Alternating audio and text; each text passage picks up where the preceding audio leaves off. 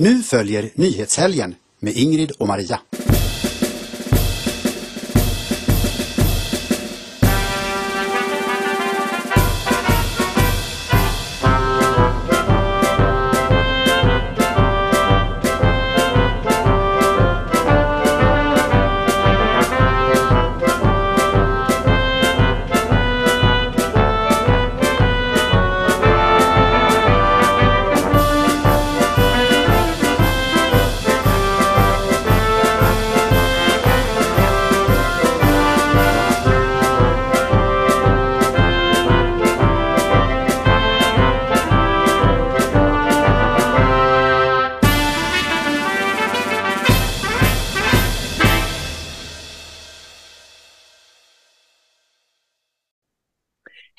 Hejsan allesammans, hjärtligt och varmt välkomna ska ni vara till ett nytt avsnitt av Nyhetshelgen, idag med nummer 177 och dagens datum 3 oktober 2022.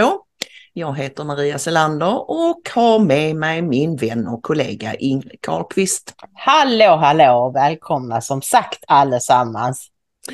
Idag, Ingrid, har vi ju huvudrubriken Etablissemangets tårar, och vad är det för figurer vi ser på Daniels bild? Ja, det är jätteroligt. Det är ju då Richard Jomshof och Hanif Bali som var för sig har drivit journalister och politiker, vänsterpolitiker till tårar. Det är ju så fruktansvärt att Jomshof ska bli ordförande för justitieutskottet, och det är fruktansvärt att Hanif Bali har blivit krönikör på Expressen. Ja, det var nästan domedagsstämning på Twitter kan man säga över dessa två händelser, och överlag så verkar det som att vänstern och vänsterliberalerna inte har kommit över valresultatet som helhet heller, utan de är liksom kvar i den här ångesten. Det är lite så Trump derangement syndrome som vi har pratat om tidigare. Absolut, men det roliga, det som förenar de här två också, Jomshof och Bali, det är ju att de bara liksom... Ja. Ja, det är roligt. Mycket roligt. Vad som är mindre roligt, det är ju att vår kära vän Lars Vilks inte finns med oss längre. Nej, och nu är det faktiskt ett helt år sedan han ankom.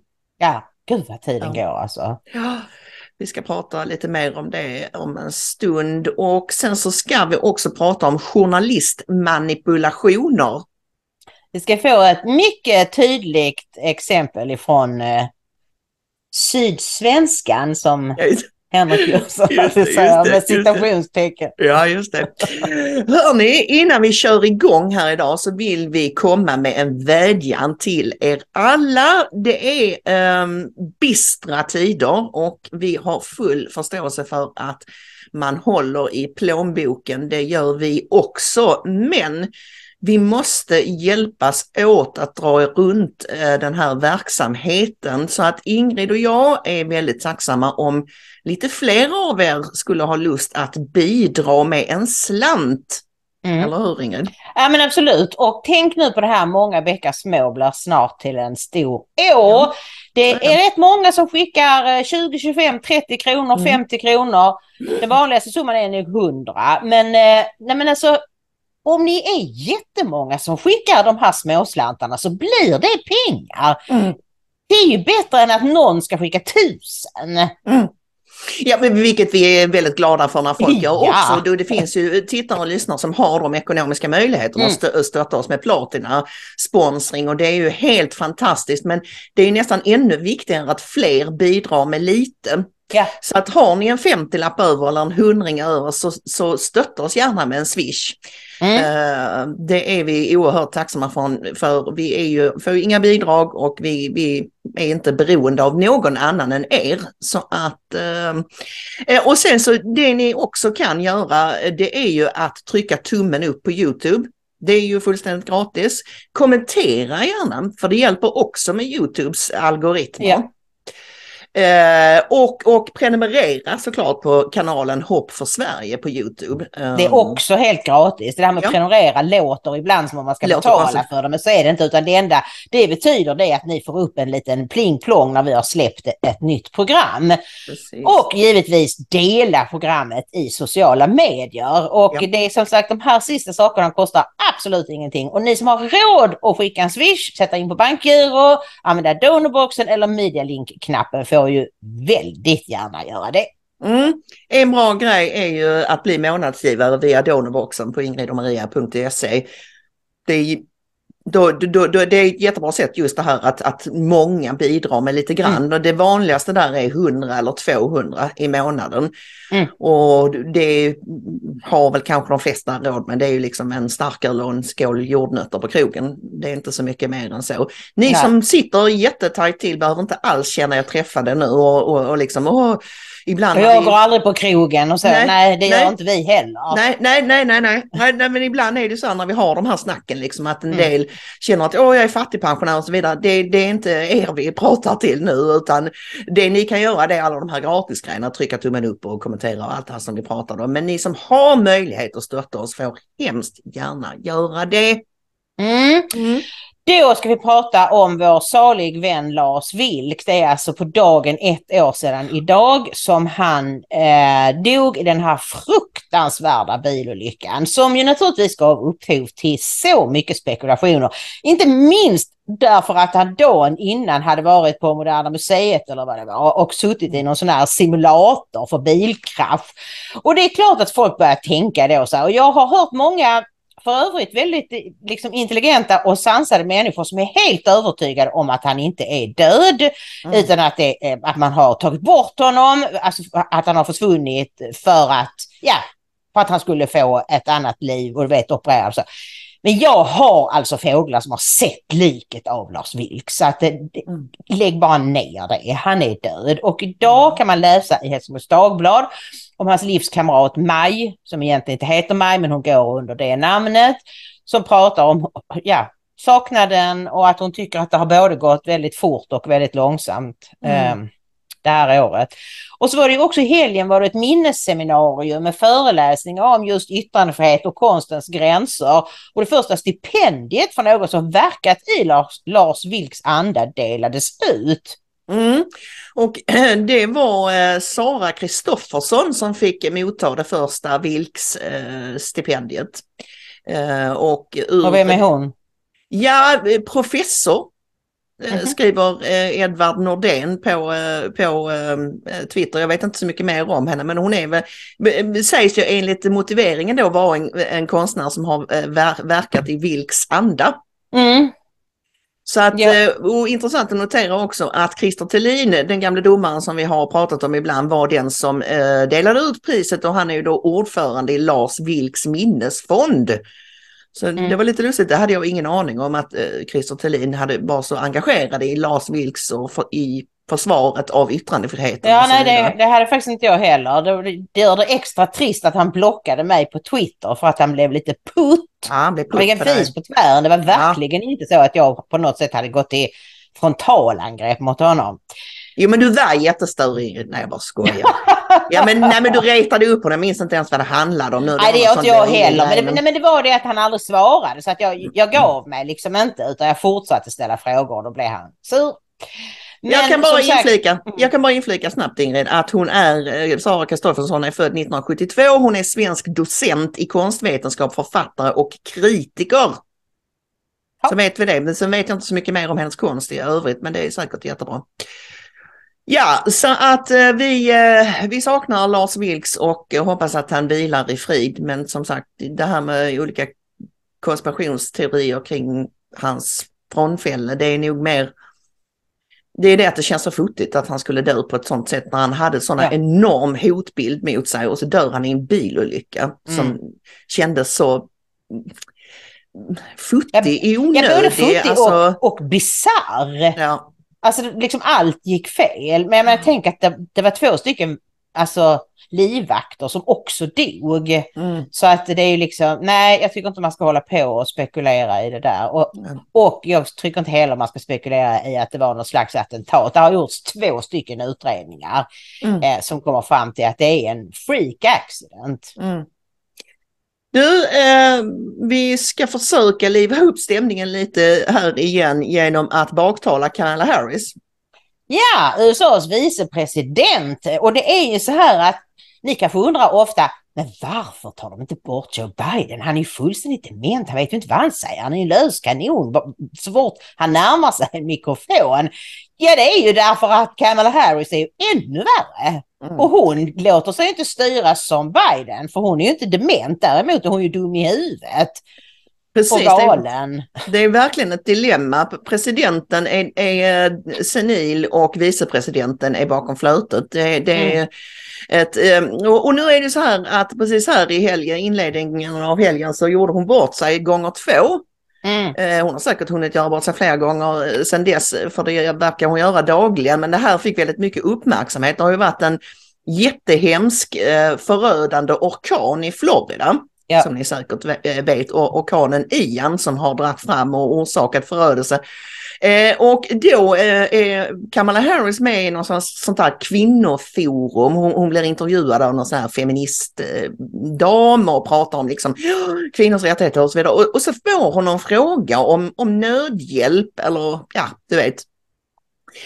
Och då börjar hon prata om hur man ska hjälpa människor som drabbats av den här orkanen Ian och undslipper sig att communities of color, alltså färgade samhällsgrupper, de bör gå före i kön för att få hjälp i den här förödelsen. Om vi vill att folk ska vara på en jämlik plats måste vi ibland ta hänsyn till dessa skillnader och göra det arbetet.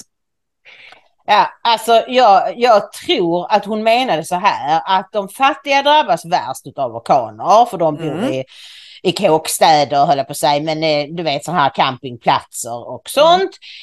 Och de allra flesta av dem är då svarta och därför ska de gå först. Men så enkelt är det ju inte. Och jag menar, hallå, ska vi börja nu rasprofilera folk? Alltså, ska det vara så? Nej, precis. Det finns ju jättemycket fattiga vita som bor i trailer parks. Alltså, och det hon sa var ju de facto just det här. Alltså, giving resources based on equity by directing funds to communities of color. Hon sa inte fattiga människor, hon sa just färgade människor.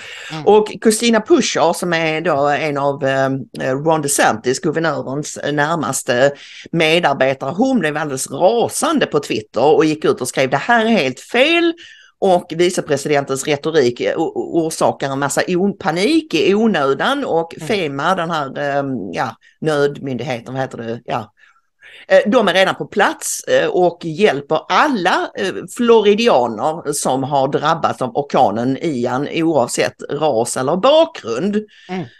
Och även Elon Musk hoppade ju in i diskussionen här på Twitter och skrev att man borde fördela hjälpen ut efter vem som bäst behöver den och inte ut efter ras eller någonting annat. Och det är ju så. Ja, det är en sån självklarhet, men alltså världen är ju sannoliken upp och ner, och inte minst USA som det var som när jag blev intervjuad av den här Sarah Westall i förra veckan, så sa hon det att vi hade ju ett fönster här på 4 år under Trump där allting började bli bättre och det gick jättebra för USA, och nu är det liksom bakslaget är enormt.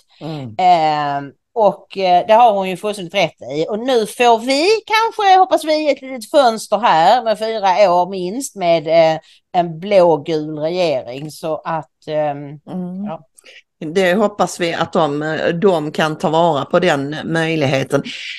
Sen kommer ju då nästa grej som nästan var ännu knäppare. Och det är så här att Kamala Harris har varit på en liten turné i Asien.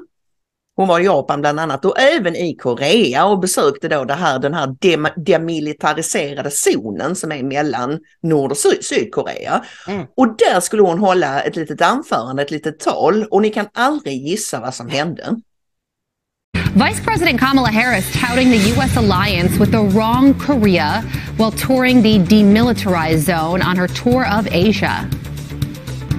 So the United States shares a very important relationship, which is an alliance with the Republic of North Korea. And it is an alliance that is strong and enduring. The gaffe comes just a day after North Korea test-fired a ballistic missile towards the East Sea. Ja, visserligen var ju då Donald Trump och hälsade på The Rocket Man. Nämligen Nordkoreas diktator. Ja. Men att USA nu helt plötsligt hade gått in i en stark och viktig allians med Nordkorea, det var åtminstone en nyhet för mig. Ja, och man kan ju bara tänka sig hur de sydkoreaner kände som hörde detta. Ja. Alla fattade ju med en gång att hon, men jag såg Tim Poon sa det också, att det är nästan lika tragiskt som att hon säger fel, är det faktum att alla fattade med en gång att hon sa fel. Ja. Alltså att alla tänkte med en gång, ja, hon är helt confused. Alltså, man har liksom... hon själv. Alltså jag menar, det kan ju hända att det kommer fel ord ur munnen, men då hör man ju det och så säger man, ursäkta mig, jag menar ju Sydkorea. Men hon bara fortsätter. Och ändå, hon märker inte ens. Ändå står hon och läser innantill. Alltså, det är nästan som man undrar hur tusan går detta till. Ja, nej, den kvinnan, det är inte mycket att hålla i när åskan går, höll jag på att säga. Nej, och som sagt, de kan inte göra sig av med Biden därför att då måste de, för att det ska funka så måste de först göra sig av med Kamala Harris, och enligt fåglarna så har de försökt på alla möjliga sätt att få henne att självmant stiga ner.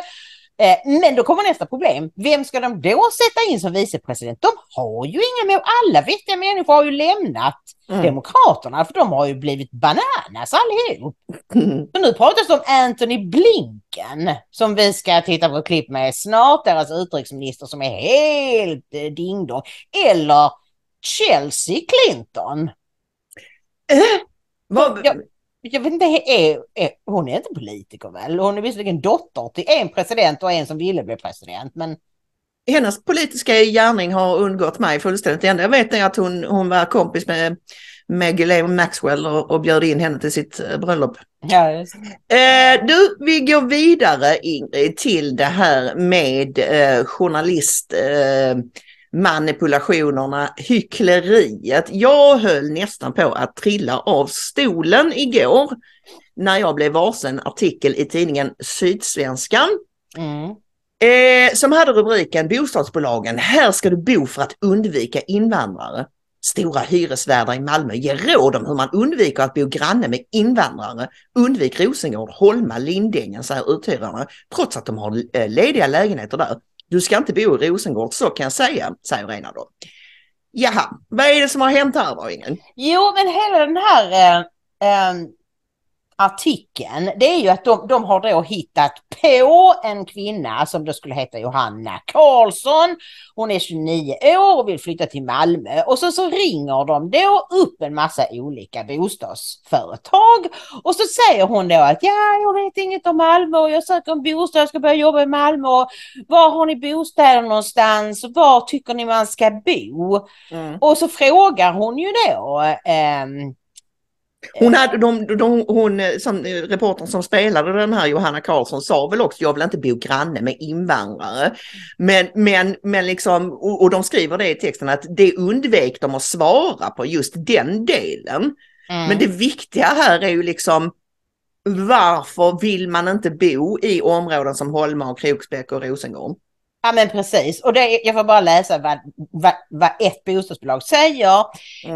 Du ska inte bo på Rosengård. Så kan jag säga. Rosengård, det är ju det som har varit på tapeten ganska länge. Tyvärr har integrationen funkat väldigt dåligt. Alla nysvenskar hamnar ju liksom på Rosengård. Så det har ju blivit som en egen liten värld, kan man säga. Men det är väldigt fint där ute. Men jag tror inte du ska bo där. Inte som ensam tjej i alla fall. Och det här uppfattar jag som omtänksamt och klokt. För det handlar ju inte om att Johanna Karlsson tycker att nej, usch och fy, en invandrare som granne, det vill inte vi ha. Det handlar väl om att hon inte vill bli våldtagen. Eller trakasserad för att hon inte bär huckle och alla möjliga saker. Jag menar, det är ju livsfarligt på Rosengård ju. Ja, det är det för unga ensamma kvinnor eller svenskar överlag skulle jag vilja påstå. Det går inte att springa runt där ute hur som helst, inte på kvällen i alla fall. Men alltså, det är så försåtligt, Ingrid, därför att för det första, så, varför har de valt den här fake-profilen och göra det till en ung tjej just? Varför var det inte en äldre man? Eller, du vet, det är ju då för att de vet att de här uthyrarna kommer att tänka att det är inte säkert för en ung tjej att springa runt i de här områdena ensam.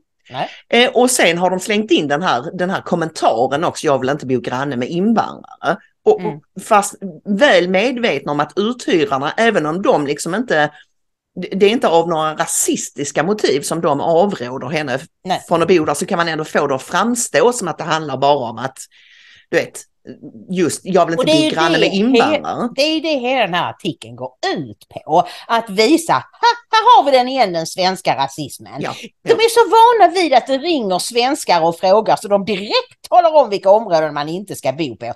När de istället borde fråga sig, varför har Malmö blivit en stad som är livsfarlig för unga kvinnor och unga män och svenskar överhuvudtaget? Nej, det är de inte intresserade av. Att ställa politikerna till svars. Varför har ni låtit det gå så här långt? Och de rasistiska svenskarna, både de som vill hyra bostäder och de som hyr ut bostäder. Sådana rassar de är. Och så har de ju då intervjuat någon professor i stadsbyggnad på Malmö universitet, Carina Listerborn, som säger att det är oroväckande. Det visar ju hur man ser på sina egna bostadsområden, och det är också väldigt problematiskt i relation till hur man behandlar sina hyresgäster, vilken service man ger. Och så fortsätter hon, jag tycker det är väldigt skrämmande att det är på det sättet. Det är otroligt tragiskt och går stick i stäv med allting som man pratar om vad det gäller att minska segregation. Man gör något annat i praktiken. Och någonstans där så tappade jag det alltså. Och skrev en tweet. Det här är för dumt. Anser Sydsvenskan att man bör rekommendera unga ensamstående kvinnor att bosätta sig på Rosengård, Kroksbäck, Holma med flera utom kontrollområden för att främja integrationen? Deras personliga säkerhet är inget man behöver ta hänsyn till. Nej, exakt. Och det är det som är så, det här är bara ett exempel. Alltså tidningarna är fulla av sådana här manipulationer. För att väldigt många som inte läser kritiskt, som bara, nej men fy, usch är de så rasistiska. Och tänker liksom inte, men vänta här nu, varför har vi segregation i Sverige? Det är därför att alla människor vill bo med sådana, med sin egen grupp. Det gäller svenskar, det gäller somalier, det gäller irakier, det gäller syrier. Alla vill bo med sin egen grupp, de som talar samma språk, de som har samma traditioner, de som har samma sätt att prata och så. Och då ska de tvinga svenskar naturligtvis. Ja, Malmö stad har ju rätt många år haft ett koncept som de kallar blandad stad, där de ska tvångsintegrera folk, och det handlar framförallt om att bygga hyresrätter i lite finare områden och trycka in bidragstagare i befintliga hyresrätter och sådär mitt i. Det mest ökända exemplet är väl Limhamns sjöstad. Där som numera kallas Rosengård by the sea. Och som sagt var, det här handlar liksom inte om att jag vill inte bo med. Det handlar om att de här områdena är farliga, och vem som helst som har råd flyttar ju därifrån. Det gäller ju invandrare också. Ja, så fort, alltså de duktiga arbetsamma invandrarna som som får jobb och som gör, alltså är det med, som tar sig upp ur den här misären, de flyttar ju också därifrån så fort de kan. Ja visst. Så att, nej, fy tusan var ohederligt. Och det är där, Ingrid, jag måste bara säga det också. Det är alltid någon annan som ska utsätta sig för det här experimentet. De pratar väldigt mycket, framförallt vänstern med Miljöpartiet i spetsen. Och framförallt i Malmö. De pratar väldigt mycket om det här att vi är blandat stad och vi ska integreras och flytta ihop. Men de gör ju inte det själva. Märta Stenevi bor i Limhamn till exempel. Hon bor inte på Rosengård, tror inte det. Hon bor i ett jättefint område i Limhamn. Djupa dal. Yeah. Så varför flyttar inte hon till Herrgården då? Om det nu är så himla bra. Och Plainview, vår vän, han dristade sig faktiskt att kolla upp journalisterna som har skrivit artikeln var de bor, och jag kan säga att en bor i en jättefin förort, sydvästförort till Malmö, och den andra bor mitt i city, båda jättefina områden. Så inte tusan bor de där ute i Rosengård, Ingrid. Nej, naturligtvis inte. Det är alltså, och det är det här med att journalisterna har den här synen på sig själva som högre stående varelser. Nej, men ni dumma rasistsvänner. Men vi förstår ju alla de här sakerna, och vi i teorin tycker vi det är fint, men i praktiken så är det så att vi måste ha våra fina bilar, de får inte bli uppbrända, och våra barn får inte bli mobbade i skolan. Hyckleri är bland det äckligaste som finns, ingen. Det är en sak om folk har åsikter man inte håller med om och så vidare, men just det här när man dubbelspelar, låtsas fin och i själva verket inte alls lever som man lär, det provocerar mig bortom all vett och sans. Ja, ska vi ta en liten uppföljning på det här med rättsstaten i ruiner, och det var ju en rubrik vi ordnade från just nämnde Christer Thelin, den gamle domaren, och då har jag tagit några exempel här. Då har vi någon som har dömts för våldtäkt, någon utlänning då, och han kunde ju då inte... Alltså det var ju så att eftersom han är en ung man, 22 år, så förväntas han ju tänka på sex många timmar om dagen. Det citat använder de egentligen för att han påstår att han hade haft sex med den här flickan, att det var hon som ville det, och egentligen ville han inte alls själv. Men det intressanta är då att då ville ju då åklagaren att mannen skulle utvisas. Men det tycker inte hovrätten för västra Sverige att det finns något skäl till. Men de var inte eniga. Ett hovrättsråd och en nämndeman tyckte att han skulle utvisas. Och det här är bara ett av så många exempel på att problemet med rättsväsendet, det sitter i alla kedjor och framför allt i domstolarna. Och det är därför Kristersson har en väldigt viktig uppgift framför sig. Att inte bara ändra lagar, att inte bara ändra liksom polisen, rekryteringen, vilka som är chefer, utan att se till att domstolarna får helt andra direktiv, och upplös gärna de där nätverken Hilda och Ruben som jag menar inte på något sätt kan vara, lagliga är de kanske, men det är ju nepotism. Får jag bara inflika en grej angående det här caset som gör att det är extra vidrigt. Den här flickan som han har våldtagit har alltså en lindrig utvecklingsstörning och språkstörning. Så att och jag menar, domstolen konstaterar att det var inte frivilligt. Nej. Så hur kan de samtidigt resonera som så att han förväntas tänka på sex många timmar om dagen, och att det var helt orimligt att han skulle avstått från att genomföra samlag om tillfälle bjöds. Men det var ju inte samlag, det var ju en våldtäkt. Precis, men det var som jag sa, de använde faktiskt det resonemanget mot honom, för han påstod att han ville ju egentligen inte, och han var inte alls sugen på sex och så det använde de faktiskt mot honom. Men när vi ändå pratar om flickor som drabbas av den här massinvandringen och dessa fruktansvärda människor, så ska vi berätta lite kort om den här flickan, den 9-åriga flickan i Skellefteå. Nu har det ju då väckts åtal mot den här 15-åriga pojken, så någon tack och lov kunde bevisa att han var 15, för att föräldrarna hade skrivit in honom som en 12-åring. Och han har ju då... 13 va? Ja, kanske det. Ja. Han har ju då en nedsatt... Han har ju någon slags utvecklingsstörning, så att han är egentligen betydligt yngre i huvudet. Men den här killen har tillåt... Han har gjort en 3-4 överfall tidigare och ändå fått vara kvar i den här skolan, och ingen har tagit hand om honom, inte gjort någonting. Och så försökte han ju mörda, och han våldtog grovt den här 9-åriga flickan i Skellefteå i somras. Och nu har det som sagt väckts åtal, och det visar sig då att hon har fått bestående hjärnskador. En 9-årig flicka på väg från fritids hem till sina föräldrar möter ett monster, och sen är hennes liv förstört. För även om hon överlevde, så är hon blir ju aldrig den 9-åriga flicka hon var innan. Enligt åtalet har han strypt flickan med skosnören, sparkat, slagit och attackerat henne med pinnar. Det grova våldet har orsakat allvarliga hjärnskador som kommer att ge bestående men. Och det här fallet har ju med rätta väckt ett raseri i stora delar av befolkningen och ja, det får bara inte gå till så här. Alltså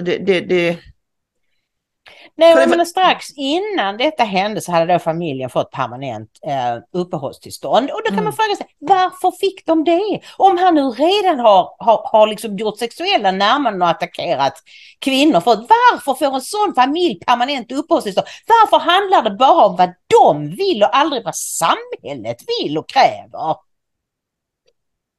Det är så genomvidrigt detta fallet, och det hade varit hemskt om det var en svensk pojke som gjorde något motsvarande. Ja. Det är ju inte det, va? Men grejen är att det är väl det folk känner liksom, att eftersom vi släpper in en massa människor som inte har här att göra. Vi kan inte göra någonting åt inhemska brottslingar. De är ju också vidare, men vad ska vi göra åt dem? Liksom? Det kommer vi aldrig komma ifrån att det finns sådana också. Men just den här känslan av att vi importerar kriminella som inte hade behövt vara här alls, och då hade brottet aldrig inträffat. Nej, och nu finns det ju så mycket statistik på det att många av de grupper som har kommit de senaste 20-25 åren är extremt mycket mer kriminella än vad svenskar är. Tveklöst är det så. Och det finns så många exempel. Men ska vi bara säga någonting om det här med Anders Thornberg som har gjort sin variant på Dan Eliassons hjälp oss. Ja, han sammankallade tydligen en helt meningslös, vad jag begriper, presskonferens häromdagen. Och han är ju då rikspolischef, Anders Thornberg. Det handlar om skjutningarna. GP skriver: dödsskjutningarna ligger sedan i september på en ny toppnivå och flera sprängningar har inträffat på kort tid. Har nått en omfattning vi inte har sett tidigare, säger då Thornberg. Och han ville väl egentligen bara framföra detta att det var 48 personer då som hade skjutits ihjäl. Nu har det väl varit ett par till, tror jag. Ja, nu är det 50. Är det 50. Och detta var i fredags. Lägga undan med den billiga leverkorven. Nej, han ville bara ville säga liksom att det är 48 personer hittills och inget tyder på att det kommer att minska, och våldet smittar och vi vet att det finns starka smittoeffekter. Våldet har blivit dödligare, säger någon, chefen för NOA. Och våldet sprider sig mer och mer utanför de 3 storstäderna och bla bla bla liksom. Men jag vet inte riktigt, det var lite som Eliassons hjälp oss. En allmän vädjan bara om att vi reder inte ut, eller så begriper jag det. Ja, men precis. Och detta säger ju så väldigt mycket om hur illa ställt det är i Sverige. Att när polisen, det enda de har att säga, vi är för få poliser. Ja, men egentligen är vi inte så himla för få poliser. Det är för många människor i Sverige. Det har kommit in för många människor som är extremt mycket mer kriminella än vad svenskar är. Det är problemet. Och som sagt, de här politikerna av båda liksom blocken de senaste 20-30 åren har aldrig någonsin gjort en konsekvensanalys. Nej. Vad händer med Sverige om vi tar in 100 000 nya varje år? Hur ska polisen hinna med? Hur ska sjukvården hinna med? Hur ska skolorna? Hur ska det finnas plats på skolor? Inga konsekvensanalyser överhuvudtaget, utan bara det får gå. Vi ska vara humanitär supermakt liksom. Alltså det är jag blir så arg, Maria. Ja, ibland blir man arg, ibland blir man bara helt uppgiven. Men det är ju så, Ingrid, att tyvärr de flesta svenska myndigheter, det finns ett par undantag, Skattemyndigheten är väl en av dem, som fortfarande verkar vara fungerande, Riksrevisionen är en annan. Men de allra flesta svenska myndigheter lider av en röta som går ända in i märgen. Ja. Och detta är ju då, det är ju därför lösningen på polisens problem inte bara är att mosa in fler nya poliser, utan själva organisationen som sådan måste genomlysas och på något sätt återuppbyggas. Ja, precis. Och det var ju ungefär det Christer Thelin skrev i den där artikeln. Men där gäller det då bara rättsväsendet. Det här gäller ju alla aspekter av myndighetssverige. Och då ska vi se ett klipp med Henrik Jönsson från i lördags, där han liksom uppmanar den nya regeringen att rensa i staten. Och han har en lång genomgång först av att sossarna de senaste 2 mandatperioderna, tror jag, har liksom utsett 90% sossar till myndighetschefer. Och det här är nepotism, alltså man tillsätter inte utifrån meritokrati, alltså vem som är den bäst lämpade människa som har den bästa utbildningen och de bästa meriterna, utan man sätter folk med partibok och inte sällan då kvinnor, därför att det ska ju vara jämställt, det måste vara lika många kvinnliga liksom generaldirektörer som manliga, och då blir det ofta gamla statssekreterare som hon, den här tullchefen, generaltulldirektör tror jag hon heter, Charlotte Svensson. Det är ju uppror inom tullen därför att hela organisationen håller på att falla samman, och hon bara sitter där och säger jag tycker ni har skrivit i affekt. Vi kollar på Henrik Jönsson.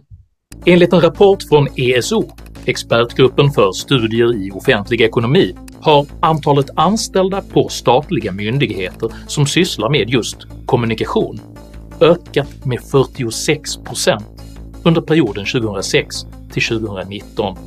Samtidigt röstades förslaget om ett återinfört tjänstemannaansvar ner av ett enigt vänsterblock med motiveringen: i förlängningen skulle ett utvidgat tjänstefelsansvar kunna medföra problem att rekrytera och upprätthålla kompetens inom viktiga funktioner i samhället där det redan ställs höga krav på den enskilde tjänstemannen. Kompetensen som utredarna anser hotas av ett tydligare tjänstemannaansvar är alltså den skattefinansierade ideologiproduktion som är roten till den svenska förvaltningens förfall och låsningar. En regering som önskar verka för verklig förändring i Sverige måste därför inleda en demokratisk och neutral upprensning av hela den svenska staten.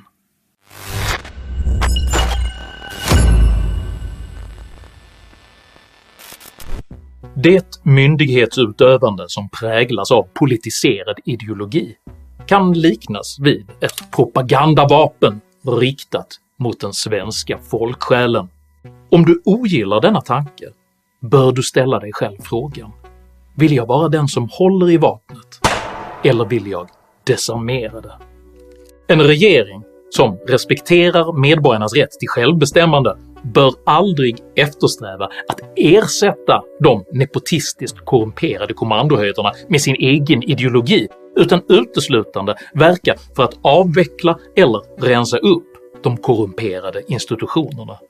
Här följer därför en punktlista för dig som är nytillträdd riksdagsperson. Utnämningsmakten måste reformeras för öppenhet och meritokrati. Tjänstemannaansvaret måste stärkas som en kontrollmekanism mot korruption. Avveckla de bidragsinstitutioner som finansierar religiösa och etniska särintressen. Lägg ner Folkbildningsrådet och låt stora studieförbund som ABF och Ibn Rushd hitta sin egen finansiering istället för att ägna sig åt bidragsentreprenörskap. Reglera alla partidonationer från både näringsliv och LO så att bidragsgivarnas medlemmar måste godkänna dem med majoritetsbeslut. Frånta LO särställningsrollen för statliga a-kassan. Ställ krav på sakliga skäl för uteslutning ur fack- och arbetsgivarorganisationer. Inför politisk tillhörighet som diskrimineringsgrund i diskrimineringslagen. Den som motsätter sig dessa krav, som uteslutande handlar om transparens, ansvarstagande och likabehandling, försvarar det nepotistiska maktsystemet och är således part i den svenska förvaltningens förfall. För problemet var aldrig att högmedeltidens påvar försökte se om sina oäkta söner, utan att deras politiska klåfingrighet ytterst lät dem slita sönder hela den katolska kyrkan. Därför säger jag, med demokratisk välvilja, omtanke och hänsyn: den nya regeringen måste som första uppdrag rensa staten. Han är så rolig när han rullar på ärven. Staten. Ja, han har lagt sig till med sin egen sån här mimikstil som han har. Men nej, jättebra. Och det var intressant att notera att det fladdrade förbi en liten skärmdump här ju på när man faktiskt röstade om att återinföra tjänstemannaansvaret. Och då kunde man konstatera att de nuvarande de blågula, den blivande regeringen förhoppningsvis, de röstade faktiskt för det allihop. Ja, så det är en av de saker vi förväntar oss. Men det räcker inte, utan det är som man säger, man måste rensa upp allting. Man måste vända och vrida och se vad det har gått snett. Och så får man ta ifrån generaldirektörerna jobben som de inte klarar av. Man måste ha liksom helt andra Alltså att jobben ska vara öppna och söka, och så ska man ta den bäst meriterade. Hur svårt kan det bli? Axel Oxenstierna vrider sig i sin grav. Ja, det gör han garanterat. Sverige var ju känt för just det här med fantastiskt välfungerande byråkrati. Och den är ju världens äldsta och sådär. Så att vi hoppas att de blågula tar upp den gamla fina svenska traditionen igen, att vi ska ha fungerande myndigheter och fungerande... och att dessa myndigheter slutar att anställa en massa folk på HR och kommunikationsavdelningarna. Det är där produceras inget arbete. De är bara det är ju det liksom polisen. Han sa det att de hade då ökat med 46%. Alltså kommunikatör.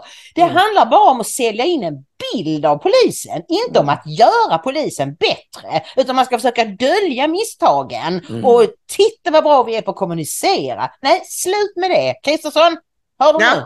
Lyssna nu. Jag lyssna kan tänka... på Henrik Jönsson och på Christer Thelin och på Ingrid och Maria. Precis. Vi har alltid rätt. Nu måste vi hasta vidare här till etablissemangets tårar. SD mopsar sig, har du skrivit. Ja, men jag tycker det. Alltså sen de fick den här valframgången så har de har liksom växt en meter. Alltså jag menar inte att de har varit mesiga, men ibland har det ju varit det. Rätt ofta har de varit mesiga.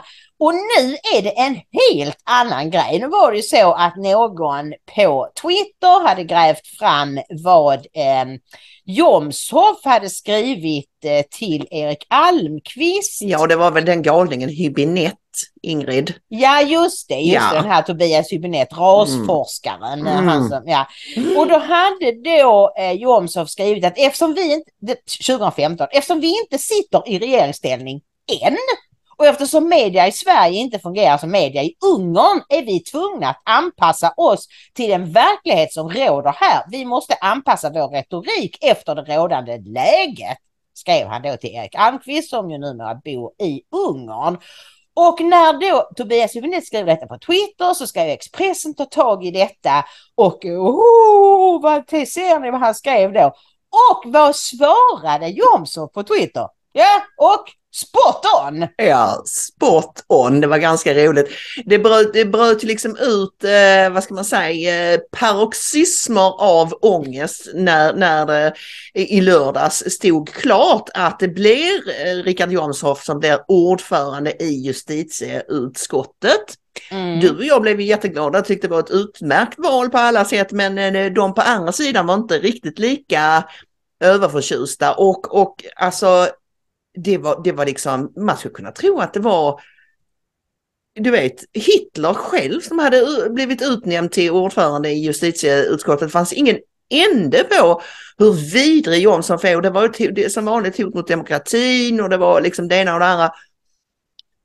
Och jag tänker så här, de är hysteriska över allting som vi sa inledningsvis. Men just det här, vad är det med just Jomshof som triggar dem så mycket? Jag tror att det är det att han är och har under en lång tid varit den mest frispråkiga SD-aren i toppskiktet. Ja. Så de stör sig extra mycket på honom och de är lite rädda för honom. Absolut, och det handlar naturligtvis också till mycket stor del om att han är en sån stark och tydlig islamkritiker. Och jag tyckte han sa att han håller på att läsa Koranen för 3:e gången nu. Så det går liksom inte att slå honom på fingrarna. Han vet vad han pratar om. Han vet allt det som du och jag vet. Han vet kanske till och med ännu mer. Och Och det är just det att han var ju ute de sista 2 veckorna före valet, var han ju ute på en liten islamkritisk turné och hade liksom torgmöten och så. Och medan liksom Jimmy Åkesson tonar ner islam, men det är nog någonting de har gjort upp om, att Åkesson ska liksom... Det är jag helt säker på. Men Åkesson ska vara the good guy, good cop liksom. Ja. Och Jomshof är den som kör fram som en skottmaskin. Inte lika tufft som Rasmus Paludan förstås. Men han är mycket tydlig i sin kritik. Och det är ju så här, varför är etablissemanget så upprörda? Varför gråter de? Varför har de liksom ångestkramper över detta? Jo, det är ju som vi har sagt de senaste gångerna. Tänk om Sverigedemokraterna får något säga till om och Sverige blir bättre. Hur sjutton ska vi överleva det? Vi som har sagt att det visst det är hemskt med våldtäkter, det är hemskt med allting, men vi får inte bli rasister för då blir allting mycket värre. Och så plötsligt börjar Sverige bli bättre efter ett par år.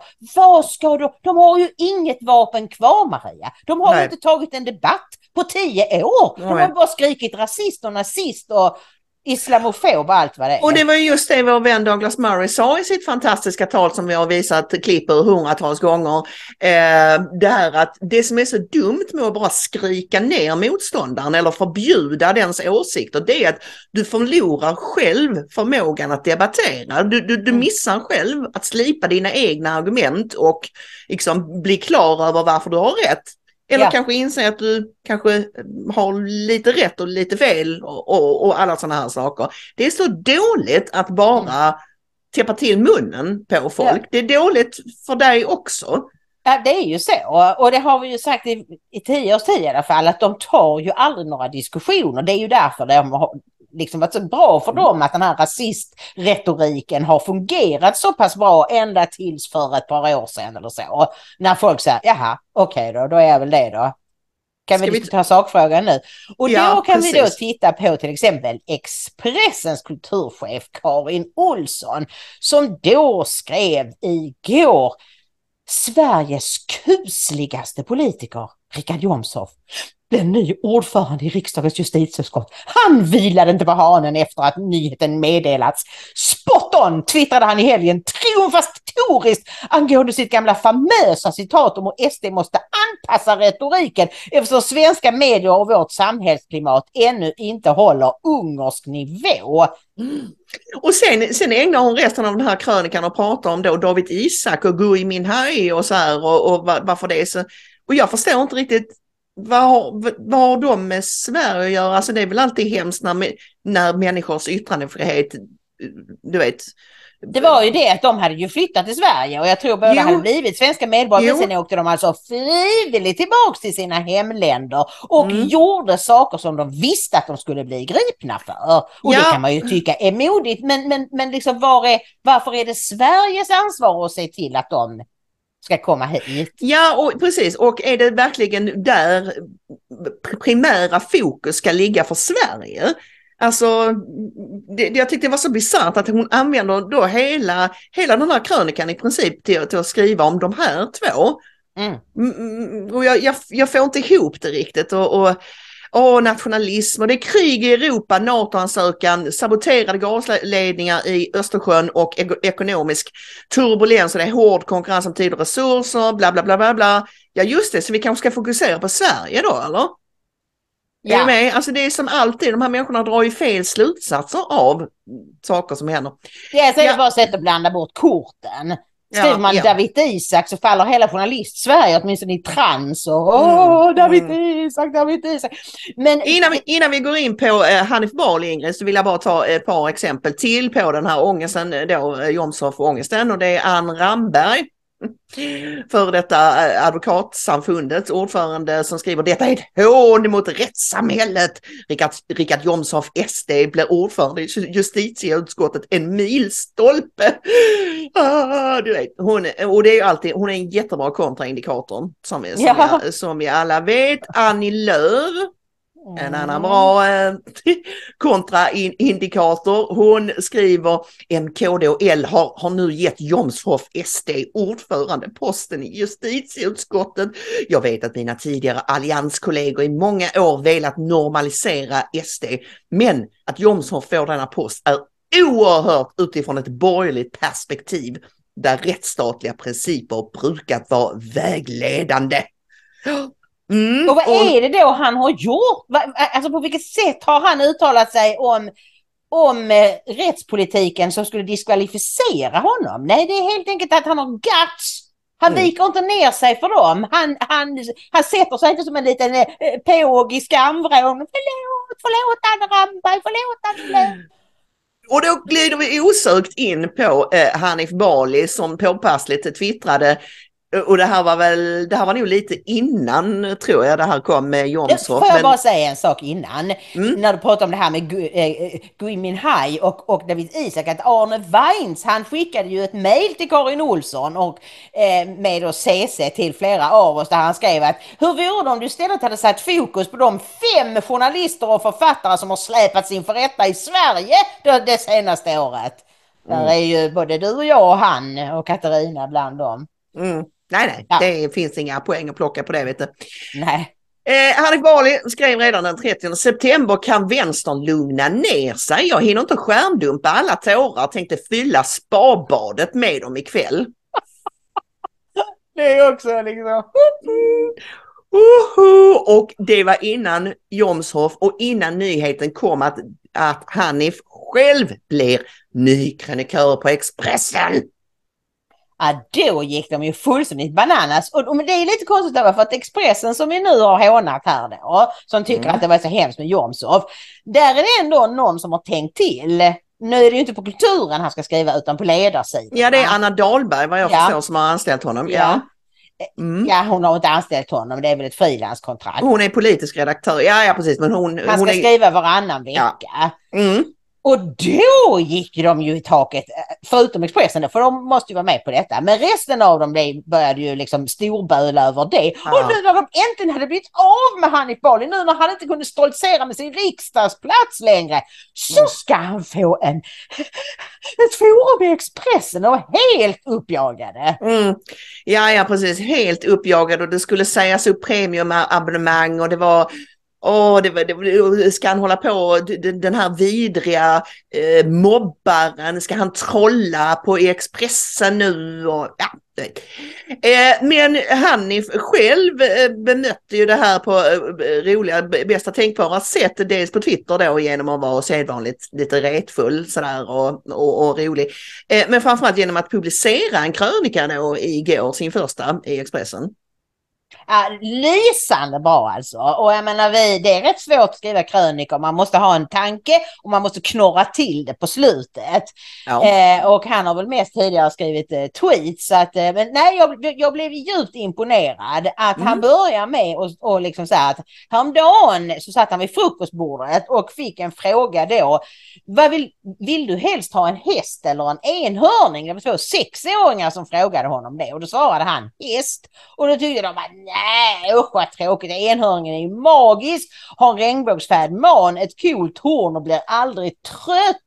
Och så vänder det då. Tyvärr finns det en typen av gulligt utopiska men likväl naiva föreställningar även inom politiken. Och sen tar han heder och ära av Miljöpartiet och alla deras liksom batterifabriker och så. Ja. Det är siffror på alltså, alla de här miljarderna ton olika mineraler som skulle behövas för detta. Det finns inte ens på hela jordklotet. Och för övrigt är Miljöpartiet dessutom motståndare till gruvbrytning i Sverige. Ja, det är det som är så bra, för sen han smattrar in en massa fakta också samtidigt som han är rolig och liksom tar kul, bra stilistiska grepp, och han avslutar hela den här tårtan med: visst tar kärnkraftsutbyggnad lång tid, men jag tar hellre en häst om 8 år än de enhörningar som bara existerar i 6-åringarnas och Per Bolunds huvuden.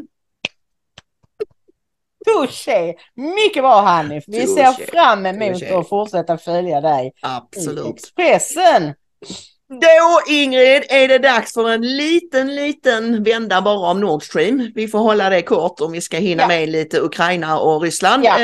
Vad är det senaste? Jo, alltså det senaste är ju då att Dagens Nyheter häromdagen, de hade gått igenom trafiken på den här Marine Traffic där man kan se alla båtar som rör sig, alla fartyg som rör sig i ett visst område, och kom ju då fram till att den svenska marinen hade varit på plats i 2 dygn före explosionerna och så då ett halvt dygn innan det small så försvann de från området. Och detta är ju en händelse som ser ut som en tanke. Jag har ju redan tidigare berättat för er att Sverige måste åtminstone i efterhand, men kanske till och med i realtid, ha sett vad som har hänt eftersom vi har det här hydrofonsystemet som kallas en SOSUS-kedja. Och den svenska marinen säger också i den här artikeln att vi ser allt. Ja. Och så förklarar de då vad de kan se och sådär. Men de nämner inte SOSUS-kedjan. Den är ju fortfarande liksom lite halvhemlig, även om det är ju ute. Men det är så få som känner till det. Det är väl Svenska Dagbladet som pratar om det här med SOSUS, va, Ingrid? Eller? Det vet jag inte. Jag har bara läst den här DN-artikeln. Vi ser allt men säger inget. Det är du själv som har lagt in länken, så att det får jag förutsätta. Nej, men det jag måste fråga dig är, för du har ju pratat som vanligt med fåglarna, det är att du har skrivit att SOSUS fattas. Ja, i den här redogörelsen som den här marinkillen gör för Dagens Nyheter. Alltså de nämner inte SOSUS, men däremot så nämner de en massa andra saker, vad de har, de här, det heter inte radar, AIS-system, Automatic Identification System.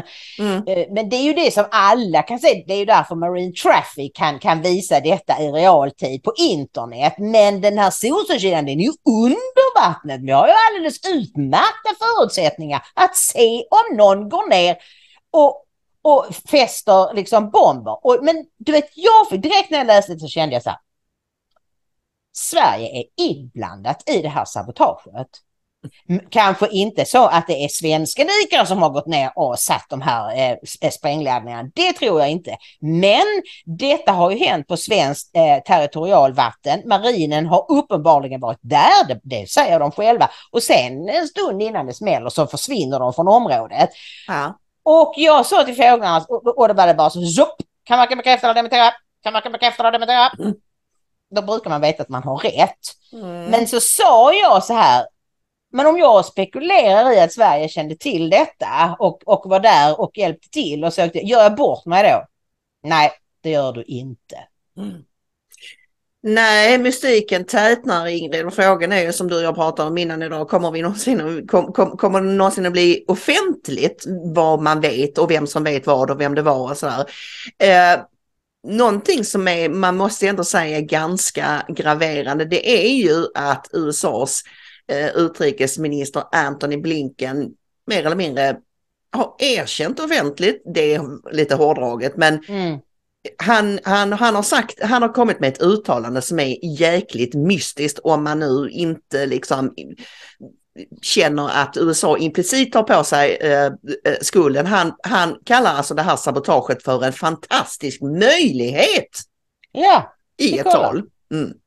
Ultimately, this is also a tremendous opportunity. It's a tremendous opportunity to once and for all remove the dependence on Russian energy, and thus to take away from Vladimir Putin the weaponization of energy as a means of advancing his imperial designs.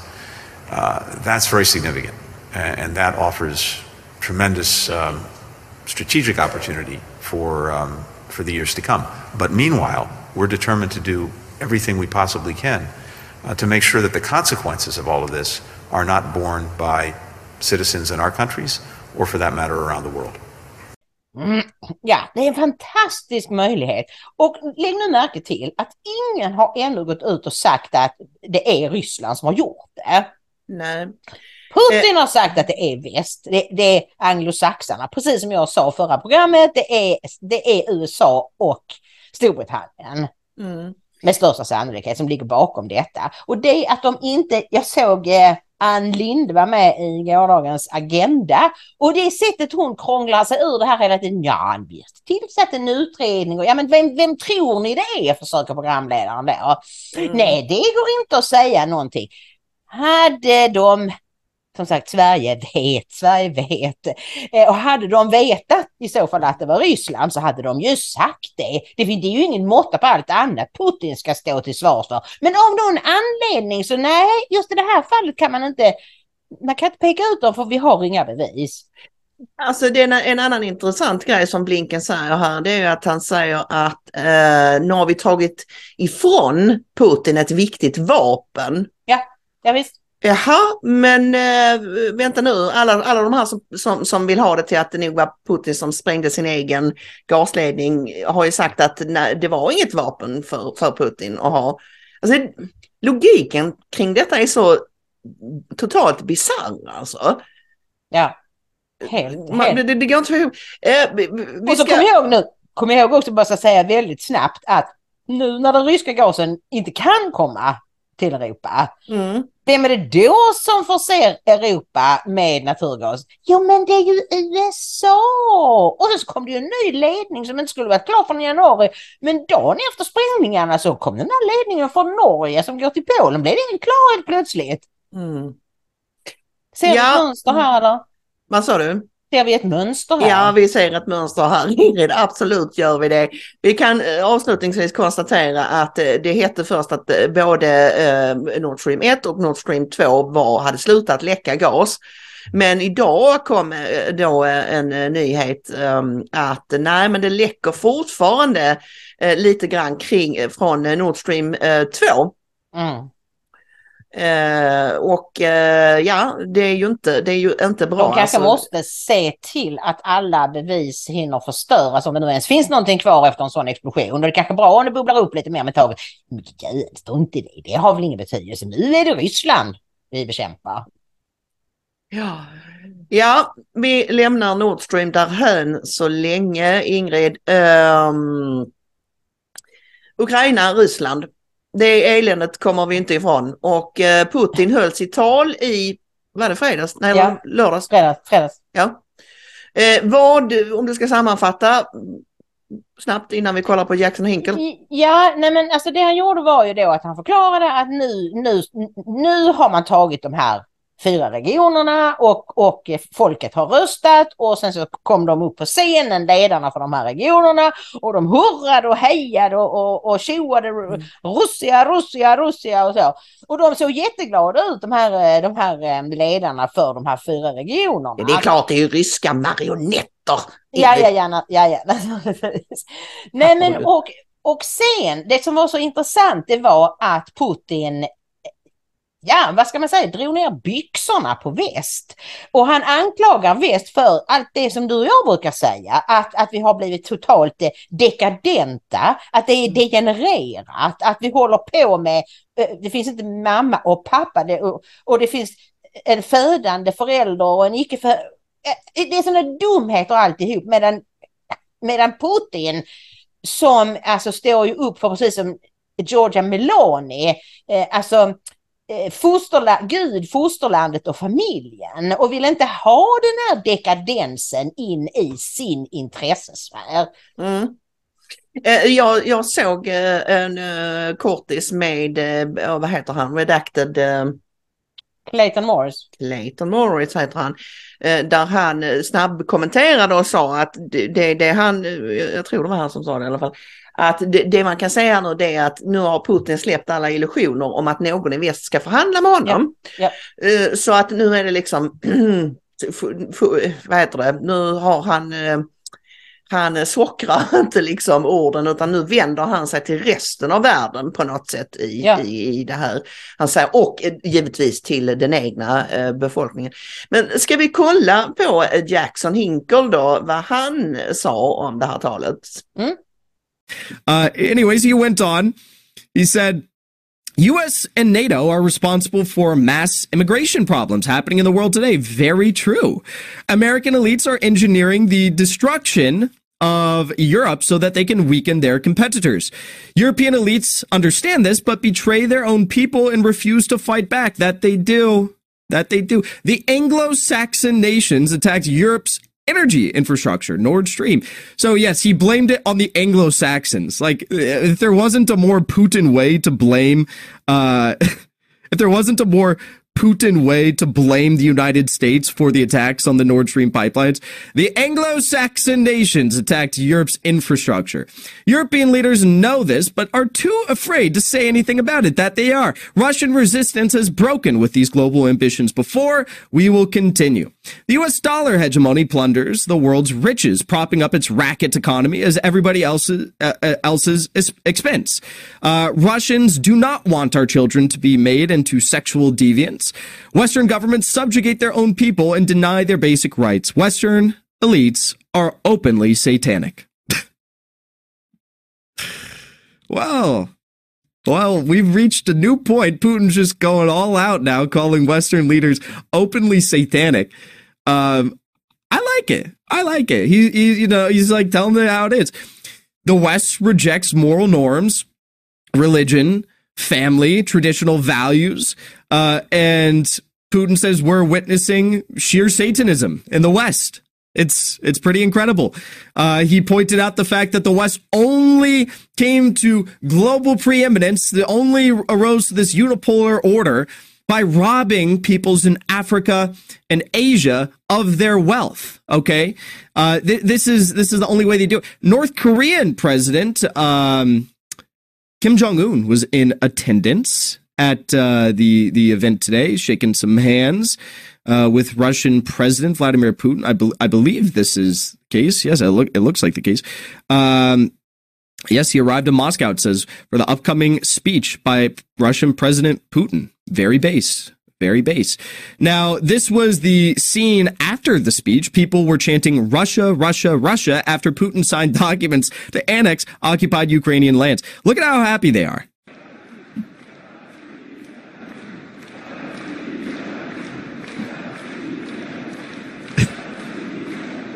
He's so happy. Ja, som sagt, de såg så väldigt nöjda och glada ut ju, men det kan ju alla i väst, som jag sa, det kan ju de avfärda med att ja, men de är hjärndöda, eller de är utpressade, eller de är, du vet, ja, på något sätt komprometterade, säger man så? Ja, eller de är manipulerade och tror att de gör någonting som är bra. Men jag menar, Putin sa ju, det här är väldigt intressant att han kallar västvärlden för öppet satanisk. Om man är kristen... Den såg jag inte komma faktiskt. Nej. Om man är kristen så vet man att det finns väldigt många tecken som just nu tyder på att vi går in i den yttersta tiden. Och då kommer antikrist, och en väldigt massa människor kommer att följa antikrist. Men sen slutar allting lyckligt när Jesus kommer tillbaka. Men utan att gå in på det så kan man säga att det blir så otroligt högt. Medan väst försöker påstå att Putin är liksom, han är en diktator och han har bara gått in i Ukraina för att han vill slakta ukrainare och så. Så vänder Putin på alltihop och säger att det är ni. Han tog även upp i sitt tal att vem är det egentligen som har mest på sitt samvete? Vilka var det som fällde bomberna över Hiroshima och Nagasaki? Vilka var det som bombade sönder Dresden helt i onödan? Och tog upp alla krigsbrott som västmakten har gjort sig skyldiga till. Och då måste jag, men i allhetens namn, Ingrid, så ska kanske inte ryssarna säga så mycket om krigsbrott under andra världskriget, eller? Som våldtog sig genom hela Tyskland efter de hade... Ja, och det är jättehemskt, Maria, men det är inte att bomba sönder hela städer. Nej, det är det inte, men ryssarna uppförde sig inte heller. Nej, naturligtvis bra. I alla krig så beter sig folk illa. Men alltså det här är ju så, det är ju sådana brott som borde ha dömts i internationella tribunaler.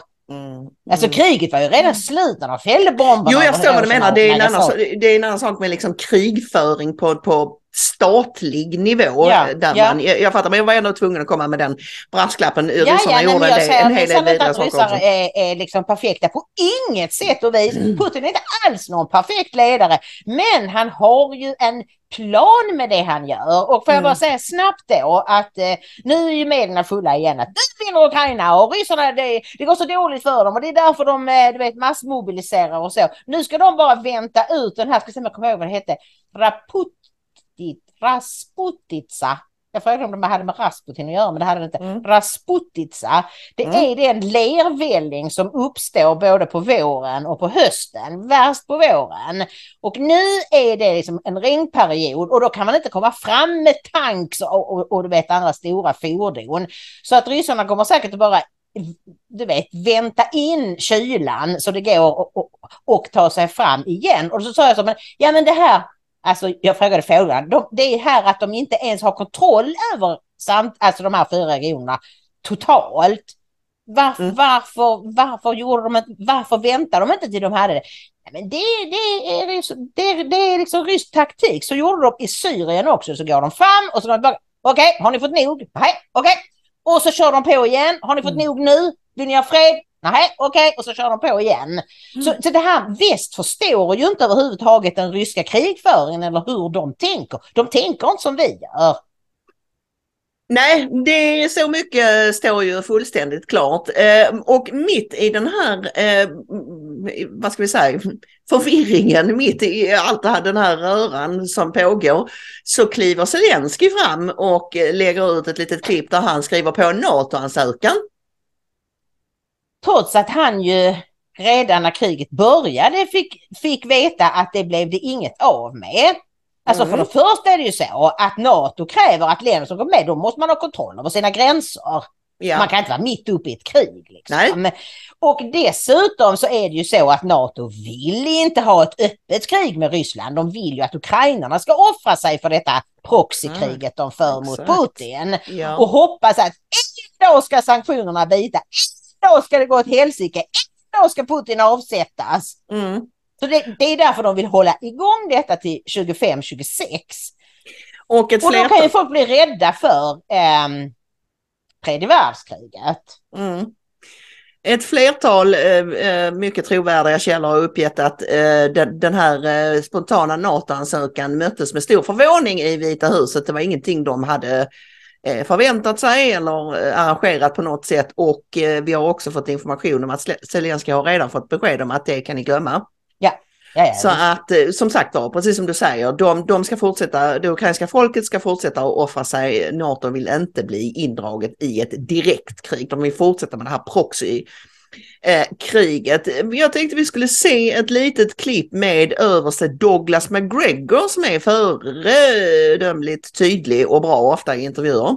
Ja, och som kan lugna ner er lite grann om ni är rädda för tredje världskriget. To help answer that question, let's ask Colonel Doug McGregor, a retired U.S. Army colonel, and he joins us now. Colonel, great to see you this evening. Just a whirlwind, whiplash of news today when it comes to Russia and Ukraine. What should we make of it? Well, not quite what Senator Graham had to say, or for that matter, President Biden. The destruction of the pipeline was clearly not executed by Russia. No one believes that. In fact, the German population has been polled and overwhelmingly is opposed to the notion of any war with Russia and dismisses out of hand the notion that the Russians are responsible for the pipeline. I think 3 things are what we're dealing with right now. First of all, Putin has decided that no one in Washington will negotiate with him, and he knows that Washington is ultimately in control. And so he's decided that in response he's got to escalate the military operation. People aren't aware of it in the West, but the Russian forces in Ukraine have always been outnumbered from the day they entered Ukraine. That's going to change rather dramatically, and I suspect the bombers that you referred to, who carry both conventional or nuclear weapons, will have conventional arms, and those bombers are probably going to be used in the escalation that we're about to witness in Ukraine. And I think he's going to settle this dispute in Ukraine on terms that are acceptable to Russia that we may not like. But other than Poland, no one in NATO is interested in going to war with Russia. If we persist on this line, we will see NATO dissolve and fragment. Because they will assume, you're saying they will not follow Poland's lead, not stand together. I assume that's what you're saying, Colonel? Of course, absolutely. No one wants to go to war with Russia other than the Poles and a few people in Washington, D.C. Well, that will be the key. That will be the key, whether or not, if the world will not follow the Poland into war with Russia, will, in fact, the leaders of the United States of America push the world into war with Russia. Colonel Doug McGregor, always great to hear from you. Thank you so much. det är väl ändå lite skönt att säga att en sån garvad överste säger att det är bara Polen och en och annan figur i Washington som vill gå i ett öppet krig med Ryssland. Ja, och det lugnar åtminstone mig, och även fåglarna lugnar mig och säger att nej, NATO vill absolut inte ha något öppet krig. Dels för att Ryssland har mycket bättre vapen, mycket modernare vapen, och att vi själva i väst har tömt stora delar av våra vapenlager genom att skicka dem till Ukraina. Det skulle bli ett total fiasko. Så jag menar, väst enda möjlighet är att förlänga detta så länge det går och hoppas att en dag ska sanktionerna ha någon effekt. Nu när vi säger detta så inser jag att det var ju överste McGregor som sa det här om Putin, att nu har han insett att han inte ingen kommer att förhandla med honom, och då byter han strategi. Så det var där jag såg det. Ja, vi ser så mycket klipp som man blir helt snurrig i mössan ibland. Ja, nej, men det känns som en bra slutpunkt. Inget tredje världskrig enligt överste McGregor, och inte heller enligt dina hemliga underrättelsefåglar. Exakt så. Jag vet inte, det hade bara fattats det också efter liksom, du vet, 5, 6, 7 års helvete med liksom covid, BLM, massmigration och allt vad nu, elkris och matkris, och att nu ska vi ha ett tredje världskrig också. Det hade ju varit kul. Nej, jag känner mig ganska trygg med det, så att jag tycker inte att ni ska ligga sömnlösa över detta, utan det här... för mig känns det som en självklarhet att Ryssland kommer att vinna. Och det har det gjort redan från början. De har ju bara haft en pytteliten del av sina styrkor i Ukraina. Nu kommer de in med många fler, och de kommer säkert att ta så att de får de här liksom totala 4 regionerna. Sen är det frågan, då kanske de gör så som jag sa. Okej, vill ni ha fred nu? Nej, då tar vi Odessa också. Och kanske går vi mot Kiev. Det vet vi inte, men de kommer att vinna, och Ukraina kommer att vara en spillra av sitt forna jag med väldigt extremt många döda, och allt detta är NATOs fel, framförallt USAs. Ja, usch ja. Du Ingrid, vi vill gärna upprepa budskapet som vi hade i början av programmet, att stötta oss är ni snälla med en slant via Swish, Donorbox, bankgiro eller media link-knapp. Ni hittar all info på ingridochmaria.se. Det är väldigt tajt just nu, och vi behöver ert stöd om vi ska kunna driva podd och hemsida vidare. Och det är också så här, Ingrid, att vi vill informera om att vi har funderingar på att flytta nyhetsveckan från fredag till torsdag. Ja, vi började ju en gång med just nyhetsveckan på fredagar, och sen så efter några månader så körde vi igång nyhetshelgen på måndagar, och sen har vi bara liksom, det är måndag och fredag. Vi har inte haft en ledig fredag på flera år. Nej, och så gjorde vi ju då den i torsdags förra veckan, och så insåg vi då att antingen har vi liksom 3 dagars mellanrum mellan måndag och fredag, och 2 dagars mellanrum där, eller så byter vi och lägger nyhetsveckan på torsdagar istället, och det är rimligare att ha de 2 dagarnas mellanrum i veckan, för det händer mer i veckan än det händer i helgen. Plus att det kunde vara rätt trevligt att få vara ledig på fredagar. Ja, det kanske det också tycker. Vi hellre vill kolla lite skräp-tv och så på fredagskvällen. Och du dristade ju dig att lägga ut en liten enkät på Twitter. Och hur såg det ut precis innan vi började sända? Då var det faktiskt så att torsdagar ledde. Ja, det ledde ganska rejält faktiskt. Det var, nu ska vi se här, nu har det kommit till, nej det tror jag inte. Torsdagar leder med 68,4% och bara 31,6% på fredagar. Men vi vill ju att ni som inte är på Twitter också ska ha en chans, så att kan ni inte bara skriva i kommentarsfältet här torsdag utropstecken eller fredag utropstecken. Det får inte vara några långa förklaringar, utan bara säg vilken dag ni föredrar. Sen kommer vi nog ändå ta oss rätten att bestämma själva, men vi vill ju gärna veta vad ni tycker, om ni har några särskilda skäl för att ni tycker att fredagar är fantastiskt mycket bättre än torsdagar. Initialt så var det väldigt många som var positiva till torsdag, förvånansvärt många, vilket är kul. Jag tror att det blir bättre, men säg vad ni tycker, skriv i kommentarerna om ni föredrar torsdag eller fredag. Nu är det så här i alla fall att just den här veckan så blir det på fredag dock. För att jag har lite saker att göra på torsdag. Så att, Ja, vi ska på en fest på torsdagskvällen. Så hur som helst så blir det på fredag. Och då ska jag säga det att vi har ju tagit vana nu att försöka locka med någonting vi ska ha till nästa gång. Men jag kan säga jag vet inte alls vad vi ska ha på fredag. Jag hoppas att vi ska kanske ha en ny regering att prata om. Det kanske har kommit några nya inrikespolitiska utspel av något slag eller fler etablissemangets tårar, vem vet? Vem vet? Stay tuned hörni och ha nu en underbar vecka allihopa fram till vi ses och hörs igen på fredag och Gud välsigne. Gud välsigne.